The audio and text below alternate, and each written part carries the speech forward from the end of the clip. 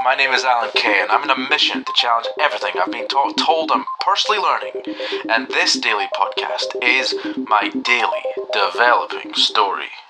You can probably hear a fan in the background. That's an air purifier, which is really helping me out right now with something that I've got going on. But this is not an episode about air purification because it's Monday, and Mondays are about mindset.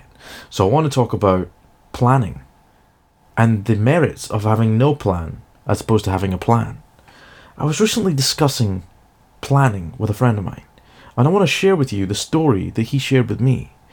He was telling me how him and a bunch of friends, when they were much younger, were driving from Edinburgh in the middle of Scotland to Newcastle in the north of England.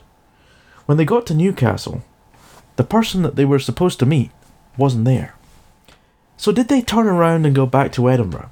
No. As he said, they just kept on driving. They had no plan. They just kept on driving. That was the plan. And they ended up in Dover, in the south of England, and they then got on a boat and got off the boat in Amsterdam, I think it was, or some similar place in the Netherlands. And then they kept on driving. They went through France, and they ended up in Spain. And they even went on the famous Raging Bull Run in Pamplona.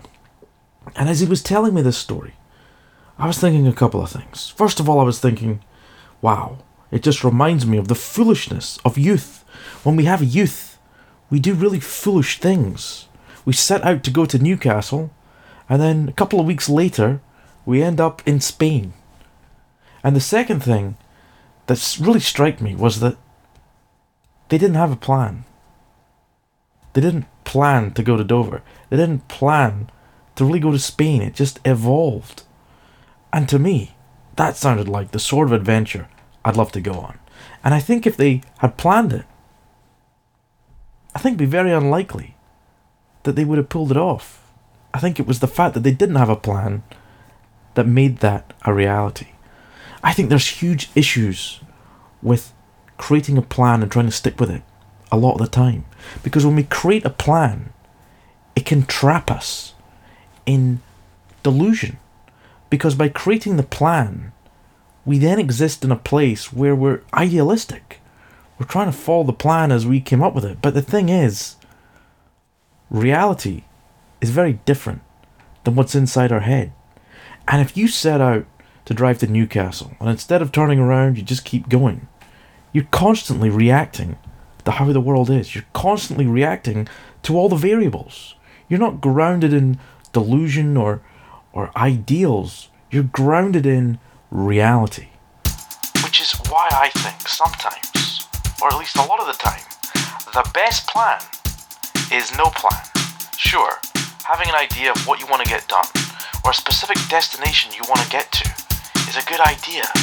But it's also a good idea that having a destination or having that thing you want to get done is negotiable, is changeable, is dynamic.